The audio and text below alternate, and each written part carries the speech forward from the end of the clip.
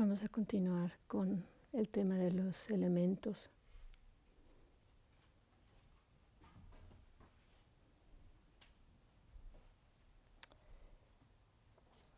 Es interesante darnos cuenta cómo en el tiempo del Buda todo lo que era el aspecto físico se comprendía, se entendía, se explicaba a través de estos 4 elementos, solo 4 elementos.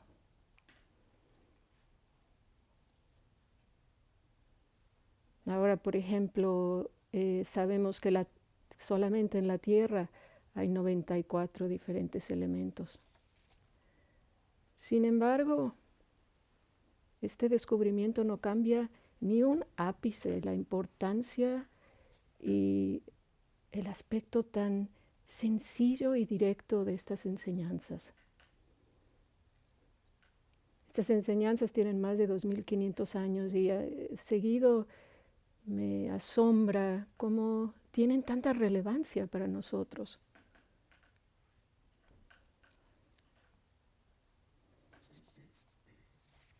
Esto de pensar cómo nuestros cuerpos se derivan de los 4 elementos básicos y cómo cuando morimos regresamos a formar parte de estos 4 elementos. Jack Kornfield dice, los minerales del suelo integran el trigo y nuestros huesos. Las nubes cargadas de lluvia se convierten en nuestra bebida y nuestra sangre. El oxígeno de los árboles y los bosques es el aire que respiramos. Cuanto más conscientes seamos de este destino compartido, más compasión surge en nosotros hacia el propio cuerpo. ¿Puedes seguir? ¿Está esto prendido bien? Sí, ok. Entonces, ayer Bruni les habló ya sobre los elementos. Iba a haber un poco de repetición, un poco de repaso, pero esto es como tan importante que creo es útil volver a hacer como un repaso. Entonces, el elemento tierra interno se presenta en el discurso de una manera tan detallada. Por ejemplo, se nos dice que el aspecto interno de la tierra consiste no solamente en los músculos, los huesos, sino el pelo de la cabeza, vellos del cuerpo, uñas, dientes, tendones, etc. Y la lista sí es más larga. Y por supuesto, el elemento externo va a ser todo lo que nos rodea. Ahora, ya sea el elemento tierra interno o externo, es simplemente el elemento tierra y debe ser visto tal cual es y con la sabiduría apropiada. Y cito, esto no es mío, esto no es yo, esto no es quien soy. Ahora, esta cita la encuentro también muy rica. Cuando uno contempla esto tal cual es, con la sabiduría apropiada, uno llega al desencanto en relación al elemento tierra y a la templanza en la mente en relación al elemento tierra. Ahora, si nos recordamos de la situación de Rahula y la vanidad que había notado el Buda, y pensamos en relación a lo que es el desencanto y la templanza. Es bonita esta palabra que es desencanto, disenchantment, de verdaderamente romper este encanto que tenemos de la ilusión de que todas estas partes que componen esta unidad de vellos, uñas, huesos, músculos, tendones, es yo. Y luego llevarlo aún más allá, que, como le pasó a Rahula, qué bien parecido soy. Entonces esto en relación al desencanto y luego la templanza también es una palabra, un término que encuentro muy, muy interesante. Y ese es el encontrar el equilibrio una vez que logramos ver la realidad, que no vamos a tampoco caer en el qué horror este cuerpo con aversión, pero tampoco la adulación y la vanidad.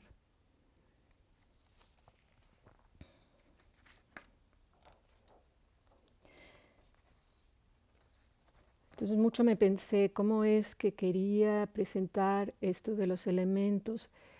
En lo personal encuentro que el tema es algo que no se puede entender intelectualmente, pero es más como algo que queremos captar intuitivamente y con el corazón.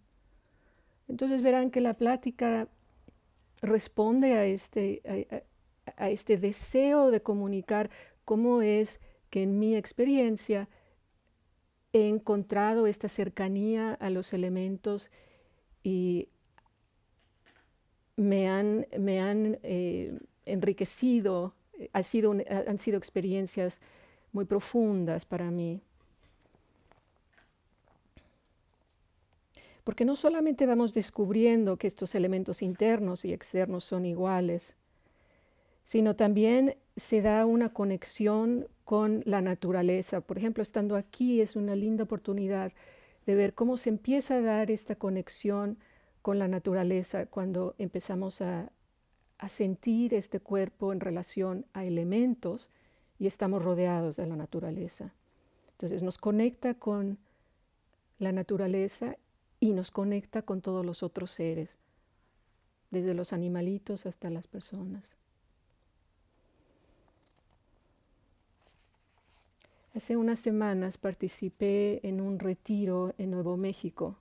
Fue un retiro para personas de color. Y la maestra Sebene nos invitó a hacer una excursión en silencio. Nos llevó a una pradera hermosa al lado de un río y debajo de unos grandes árboles llamados pinos ponderosa. Nos alentó a recostarnos directamente sobre la tierra boca abajo.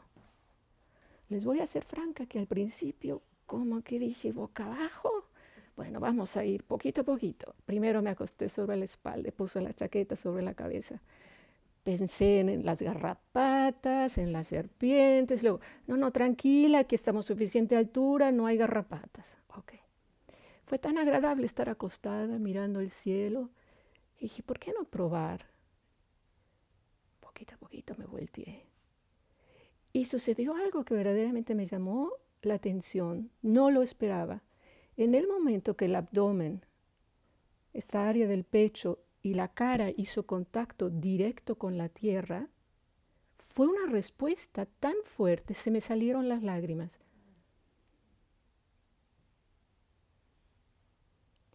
Y lo interesante fue que fue un como fusionarse con la tierra. Y al mismo tiempo sentí como, creo que puedo intuir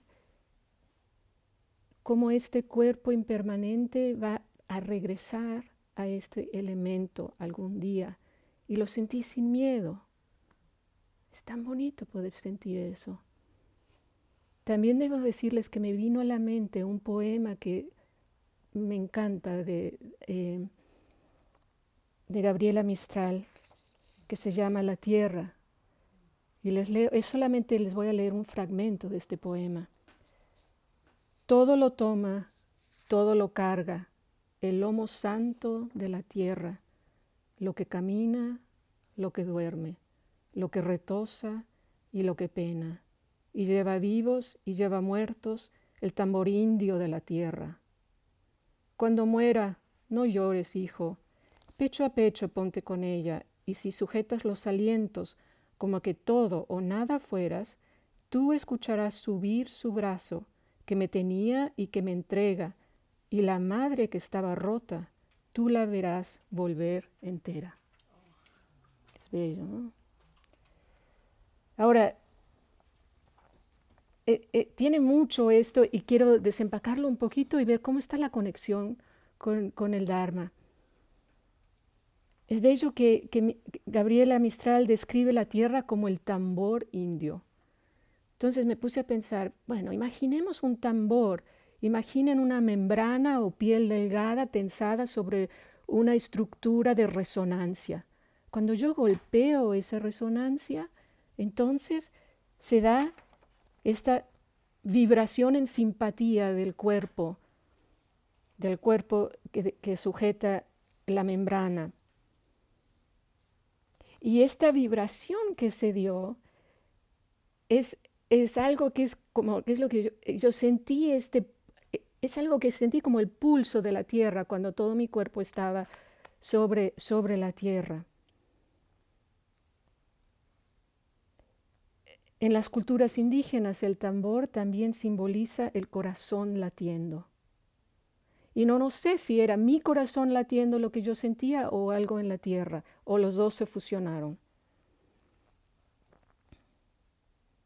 Ahora también noten que en el poema se hace mención de la impermanencia, con la mención de la muerte. Cuando muera, no llores, hijo, pecho a pecho ponte con ella, o sea, la tierra. También hace mención del elemento aire, luego cuando dice con el verso, y si sujetas los alientos como que todo o nada fueras. O sea, ahí apunta también a la cuestión de la impersonalidad, que somos todo y nada a la vez. También a la interconexión con la naturaleza y con los demás. Somos parte de todo y esto nos recuerda cómo esta identidad tan limitada del yo tiene la posibilidad de fundirse, de fusionarse con la tierra, con el agua, con el fuego y el viento. Y esta experiencia de fusionarse es lo que sana que sentimos roto, fragmentado, que nos vuelve a ser entero, como dice Gabriela Mistral. Y ahora que hablé sobre esto, se los leo de nuevo. Todo lo toma, todo lo carga, el lomo santo de la tierra, lo que camina, lo que duerme, lo que retosa y lo que pena, y lleva vivos y lleva muertos el tambor indio de la tierra.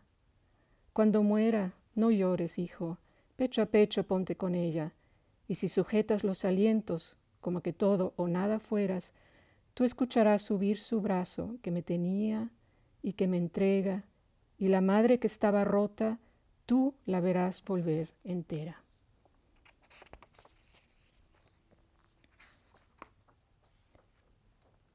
Hay también algo interesante. Si tomamos nota que la narradora del poema de Mistral está hablándole a su hijo, igual que el Buda a Rahula. Ahora escuchen lo que le dice el Buda a Rahula pensando en el poema de Gabriela. Rahula, desarrolla la meditación que es como la tierra, ya que cuando desarrollas la meditación que es como la tierra, contactos agradables y desagradables no invadirán tu mente y permanecerán. Al igual que la gente que echa cosas limpias y sucias, excremento, orina, saliva, pus y sangre, la tierra no la rechaza o repela y no se siente humillado o asqueado. Al igual, Rahula, desarrolla meditación que es como la tierra, porque al desarrollar meditación que es como la tierra, contactos que han surgido, ya sea que sean agradables o desagradables, no invadirán tu mente y no permanecerán.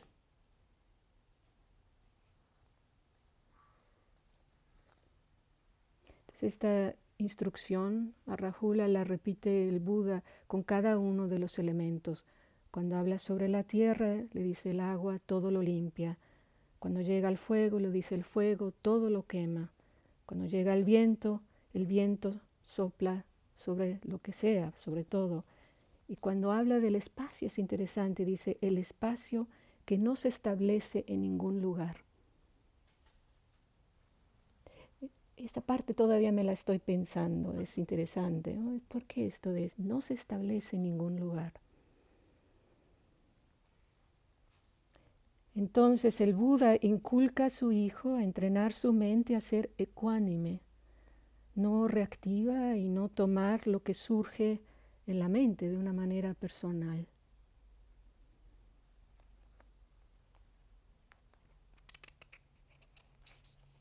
También hay otro pasaje, pero esto es de otro discurso, el Satipatthana, en donde se nos pide deconstruir el cuerpo a través de los 4 elementos.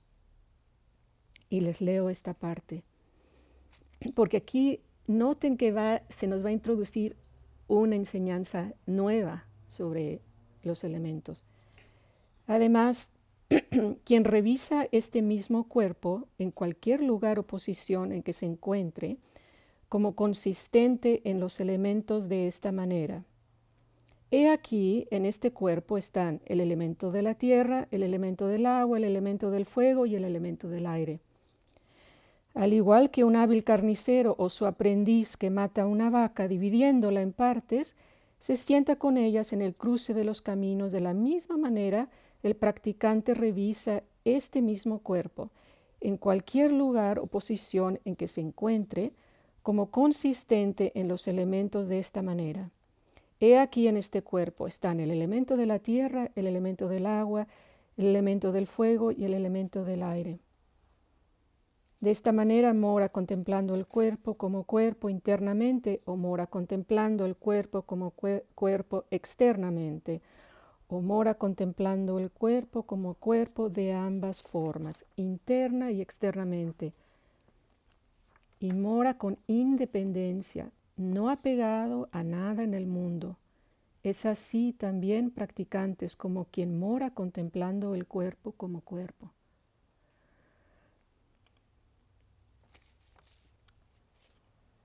Reconozco que la analogía del carnicero no es especialmente poética. Sin embargo, es interesante cuestionarnos esto del carnicero que se sienta a vender la vaca descuartizada. No piensa, aquí está mi vaca, estoy vendiendo vaca. No, lo que está vendiendo es carne.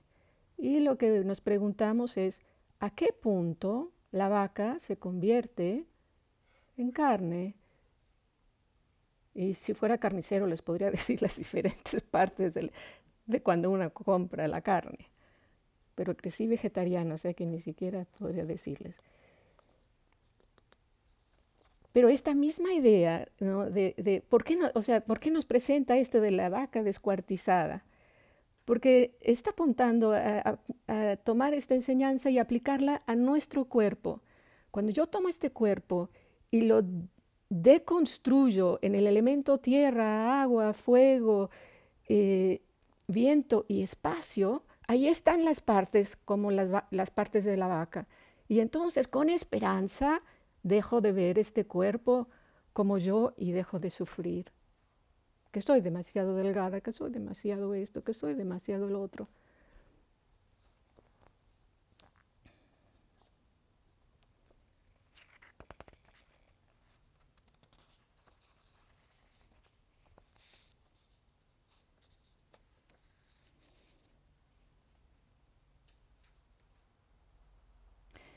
Entonces Bruni también les habló ayer de mirar estos elementos como cualidades de nuestra experiencia a la hora que estamos meditando. Y quiero darles un poco de más detalle para que vean que no nada más podemos pensar en la cuestión de la solidez, sino, por ejemplo, en el elemento de la tierra podemos pensar en cuestión de sólido, duro, liso, áspero. En cuestión del aire, todo aquello que experimentamos como movimiento, cosquilleo, vibraciones, pulso, comezón, punzadas, retortijones. El fuego, eso es cada vez que sentimos cambio de calor, de frío. Y el agua, la fluidez, ¿no? El sudor, el fluir de la sangre, la humedad en la boca, de los ojos, en fin, todos los líquidos del cuerpo. Entonces el pensar en más detalle en estos elementos nos entrena a observar y describir con más detalle nuestra experiencia. Y también nos está inculcando a tener un poco de perspectiva de, de esta masa de materialidad y no verla como el yo, y también ver este constante cambio, o sea, es como ver pasar un río, estos procesos que están en flujo constantes.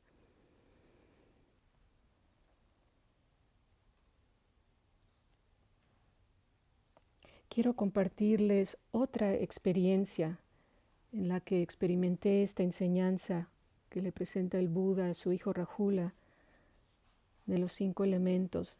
Y esta experiencia fue también muy poderosa, muy distinta. Les doy un poquito de información para llegar a la experiencia. Mi papá se retiró los 10 últimos años de su vida a un pueblo pequeñito llamado Tlayacapan, en Morelos, en México. Y él decidió que con los últimos 10 años de su vida lo que quería hacer es algo por el pueblo, algo por la gente joven que no tenía trabajo y que acaban viniéndose a este país por esa razón. E inteligentemente se puso a buscar qué era lo que podía ofrecer. Cerca había un hotel de lujo y decidió, algunos lo conocerán, Cocoyoc, y decidió ofrecerles clases de inglés gratuitamente cada día a los jóvenes del pueblo. Y era muy estricto, pero logró que los jóvenes aprendieran inglés y fueron y consiguieron trabajo en Cocoyoc. Entonces el pueblo, los padres de estos jóvenes estaban tan agradecidos con mi padre, que cuando muere mi padre, los del pueblo, cuando yo llegué, me pidieron que si podían ofrecernos como regalo de agradecimiento a mi padre todo el entierro, todo lo que era el entierro. Por supuesto que dije que sí. Solté el hecho que mi mamá quería que las cenizas de tu papá en la parroquia de Coyoacán, yo solté. Y fue una experiencia tan poderosa. No me tomaré el tiempo de contar, pero imagínense la banda del pueblo con el féretro pasando por el mercado y luego todo un comelón de mole, etc. Pero a lo que voy es que después del entierro, en el que por cierto los que cavaron la fosa se dieron una emborrachada bárbara, que yo pensé que la fosa iba a quedar redonda, pero la lograron. Pasa el entierro y lo que más me conmovió es que no lo habían dado como por completo, sino ahora vinieron y dijeron, como regalo y para apoyarlos a procesar el duelo, queremos ofrecerles un temazcal. Imagínense qué maravilla. Ahora, para los que no conocen el temazcal es un ritual milenario de nuestros ancestros indígenas, de profunda sabiduría y ricos simbolismos que nos conectan con los elementos. La palabra temazcal en náhuatl significa casa de vapor. El temazcal mismo es como una especie de iglú que originalmente se hacía con piedras. O sea que arqueólogos han encontrado que se practicaba el temazcal hace más de 3000 años. La estructura es redonda y simula metafóricamente el vientre de la madre tierra, cálido, húmedo y oscuro. Al participar en el temazcal, simbólicamente regresamos al momento en el que estamos en el vientre materno. Durante el ritual del temazcal se abre la puerta 4 veces. Simbólicamente las puertas representan los 4 puntos cardinales y cada punto cardinal se conecta con cada uno de los elementos. Y además cada uno de estos elementos va a funcionar como nuestra guía en este ritual del temazcal.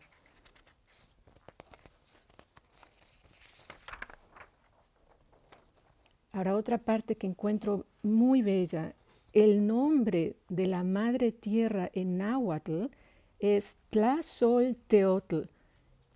Y Tlazolteotl, su significado más amplio, significa aquella que devora la basura. ¿No es fantástico la correlación? Escuchen lo que dice el Buda Rahula. Al igual que la gente que echa cosas limpias y sucias, excremento, orina, saliva, pus y sangre, a la tierra, ésta no las rechaza o repela y no se siente humillado o asqueado. Al igual Rahula desarrolla meditación que es como la tierra, porque al desarrollar meditación que es como la tierra, contactos que han surgido, ya sea que sean agradables o desagradables, no invadirán tu mente y no permanecerán.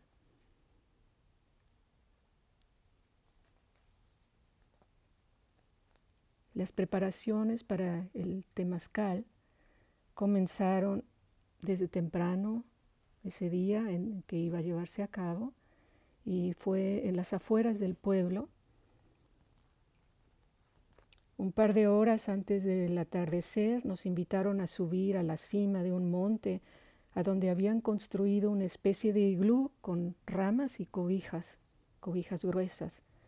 Era un domo en donde cabíamos aproximadamente 8 personas y nos instruyeron de vestirnos con traje de baño. Una vez que los preparativos habían sido terminados, nos pidieron que entráramos en silencio gateando uno por uno. Para honrar el elemento del espacio, debíamos gatear todo alrededor del perímetro circular antes de sentarnos sobre la tierra. Era un espacio estrecho, oscuro, húmedo y muy caliente. Al habernos colocado cada uno alrededor del perímetro circular del temazcal, la apertura por la que entramos se cerró y quedamos en la oscuridad total. Sentí como si hubiese entrado al seno de la tierra. Conscientemente, el elemento espacio interno y externo, espacio que no se establece en ningún lugar. La oscuridad y el entorno estrecho me invitaban a llevar la atención a la experiencia interna. Nos pidieron expresar nuestra intención en la participación del temazcal. Yo pedí la intención de acoger el duelo de la muerte de mi padre. Y un niño del pueblo, sentado a mi lado, pidió que su padre regresara pronto porque estaba en el norte y lo extrañaba.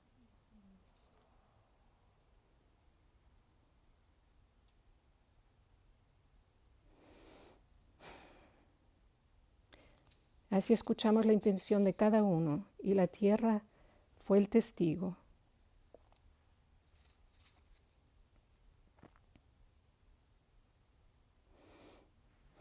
Todos estábamos sentados directamente sobre la tierra, alrededor de un montículo de piedras de lava ardiendo.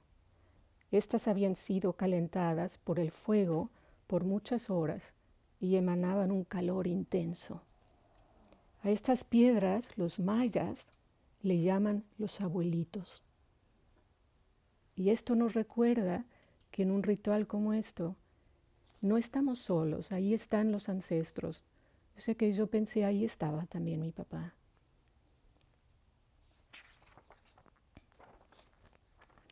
Entonces, durante el temazcal, el que dirige el ritual arroja agua sobre las piedras ardientes, generando una intensa nube de vapor que tiene como propósito de purificar el cuerpo y el espíritu. Pronto sentí que el calor demandaba soltar las emociones. Sudaba quemando y liberando toxinas a través de los elementos del fuego y agua, sentía desintegrarme y unirme con la tierra. Rahula desarrolla la meditación que es como el agua y el fuego, ya que cuando desarrollas la meditación que es como el agua y el fuego, contactos agradables y desagradables no invadirán tu mente y permanecerán.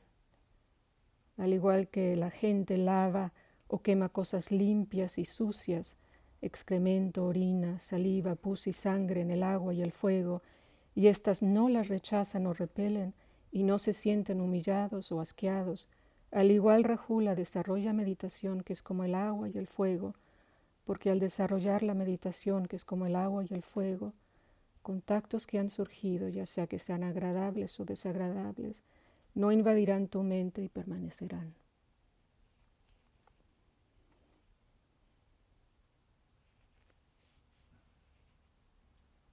Es ese entregarse, rendirse que pide el calor que libera el duelo. Recuerdo las palmas de mis manos tocando la tierra. Era una manera de anclarme en algo milenario, mucho más grande que yo, mucho más grande que la pérdida de mi papá. El elemento tierra funcionando como testigo. El elemento fuego fue cocinando el duelo. El elemento agua sobre las piedras ardientes, creando el vapor intenso y fluyendo en forma de lágrimas, permitiendo que fluyera el duelo. El elemento viento manteniéndonos a todos vivos, respirando. El elemento espacio acogiéndonos en esa cavidad, dando espacio para los muchos procesos fugaces. Recuerdo escuchar sollozos que emanaban de un lugar muy profundo en mí y cómo mi cuerpo se estremecía con el llanto.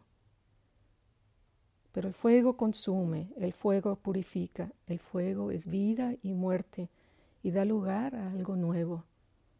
Así como el pájaro mítico, el fénix, asociado con el sol y el fuego, que se regenera cíclicamente volviendo a nacer de las cenizas. Y aquí hay una enseñanza profunda del Dharma que es la cesación.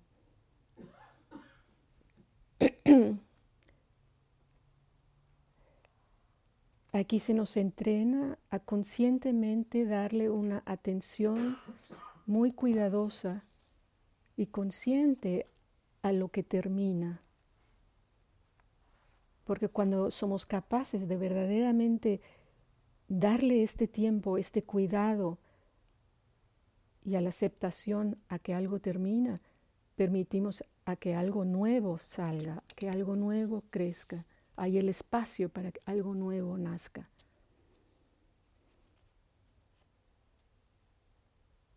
Y esto nuestras culturas indígenas lo han sabido por muchos siglos. Lloré por largo tiempo. Las demás personas en silencio fueron mis testigos. Perdí la noción del tiempo. Luego escuché que era hora de salir del temazcal. Uno a uno fuimos saliendo en el orden en que estábamos sentados. Cuando fue mi turno, gateé de la oscuridad a la luz crepuscular de la puesta del sol. Al salir al espacio exterior fue como un volver a nacer. Me instruyeron que me quitara el traje de baño y parada, tal cual vine al mundo, enfrente a la puesta del sol, una mujer a mi derecha y otra a mi izquierda, virtieron sobre mi cuerpo una infusión tibia, fragrante, que habían preparado con más de 20 hierbas. Y al igual que al recién nacido que es bañado y luego envuelto en cobijas, así me pidieron que me acostara sobre un petate e inmediatamente me envolvieron estrechamente con varias cobijas. Quedé como un taquito compacto, solo con la cabeza de fuera. Acostada sobre el petate, sintiendo todavía el calor del temazcal emanando de mi cuerpo, cerré los ojos y me invadió una paz profunda. Suavemente fluyeron un par de lágrimas, pero éstas ahora emanaban de la paz, de la sanación, del agradecimiento y de la aceptación de la impermanencia. Solo sentía el elemento viento soplando fresco en mi cara como una madre cariñosamente secando las lágrimas. Rahula, desarrolla la meditación que es como el viento, ya que cuando desarrollas la meditación que es como el viento, contactos agradables y desagradables no invadirán tu mente y permanecerán. Al igual que el viento sopla sobre cosas limpias y sucias, excremento, orina, saliva, pus y sangre, y el viento no la rechaza o repela y no se siente humillado o asqueado. Al igual, Rahula, desarrolla meditación que es como el viento, porque al desarrollar la meditación que es como el viento, contactos que han surgido, ya sea que sean agradables o desagradables, no invadirán tu mente y permanecerán. Los invito a cerrar los ojos un momento.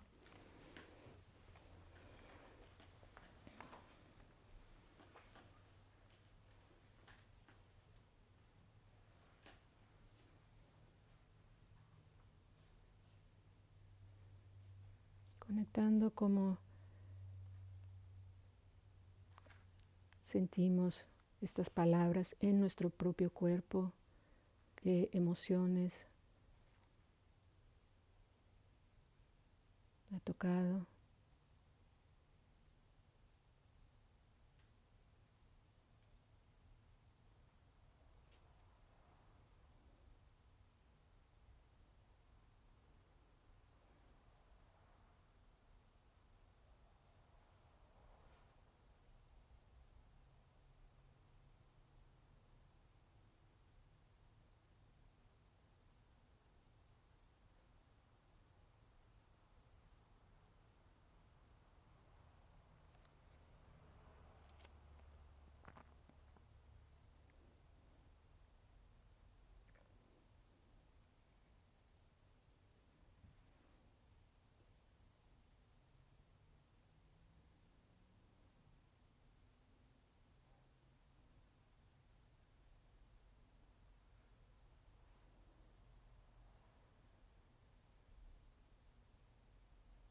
Al entender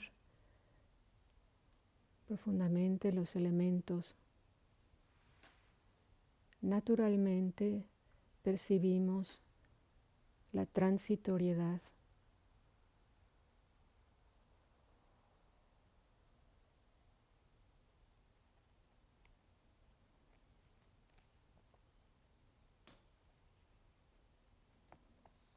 Cuando aprendemos a trabajar con la transitoriedad, surge la templanza.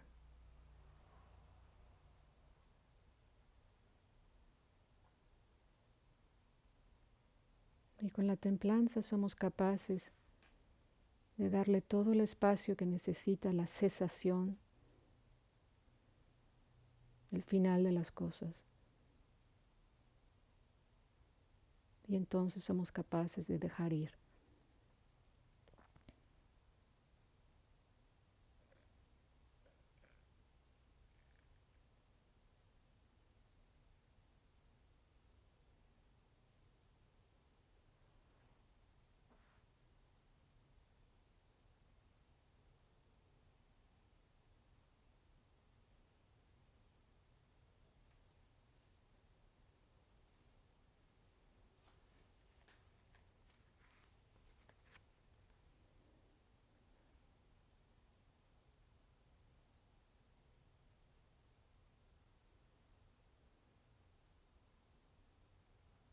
Los invito a sentir estas 4 palabras en su cuerpo. La transitoriedad,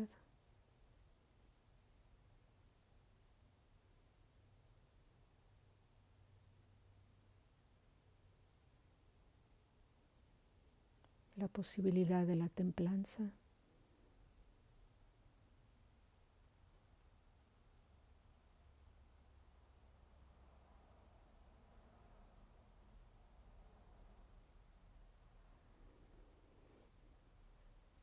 la realidad de la cesación.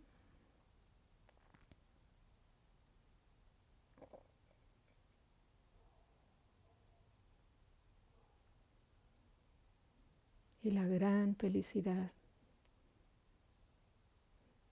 de poder dejar ir, de soltar.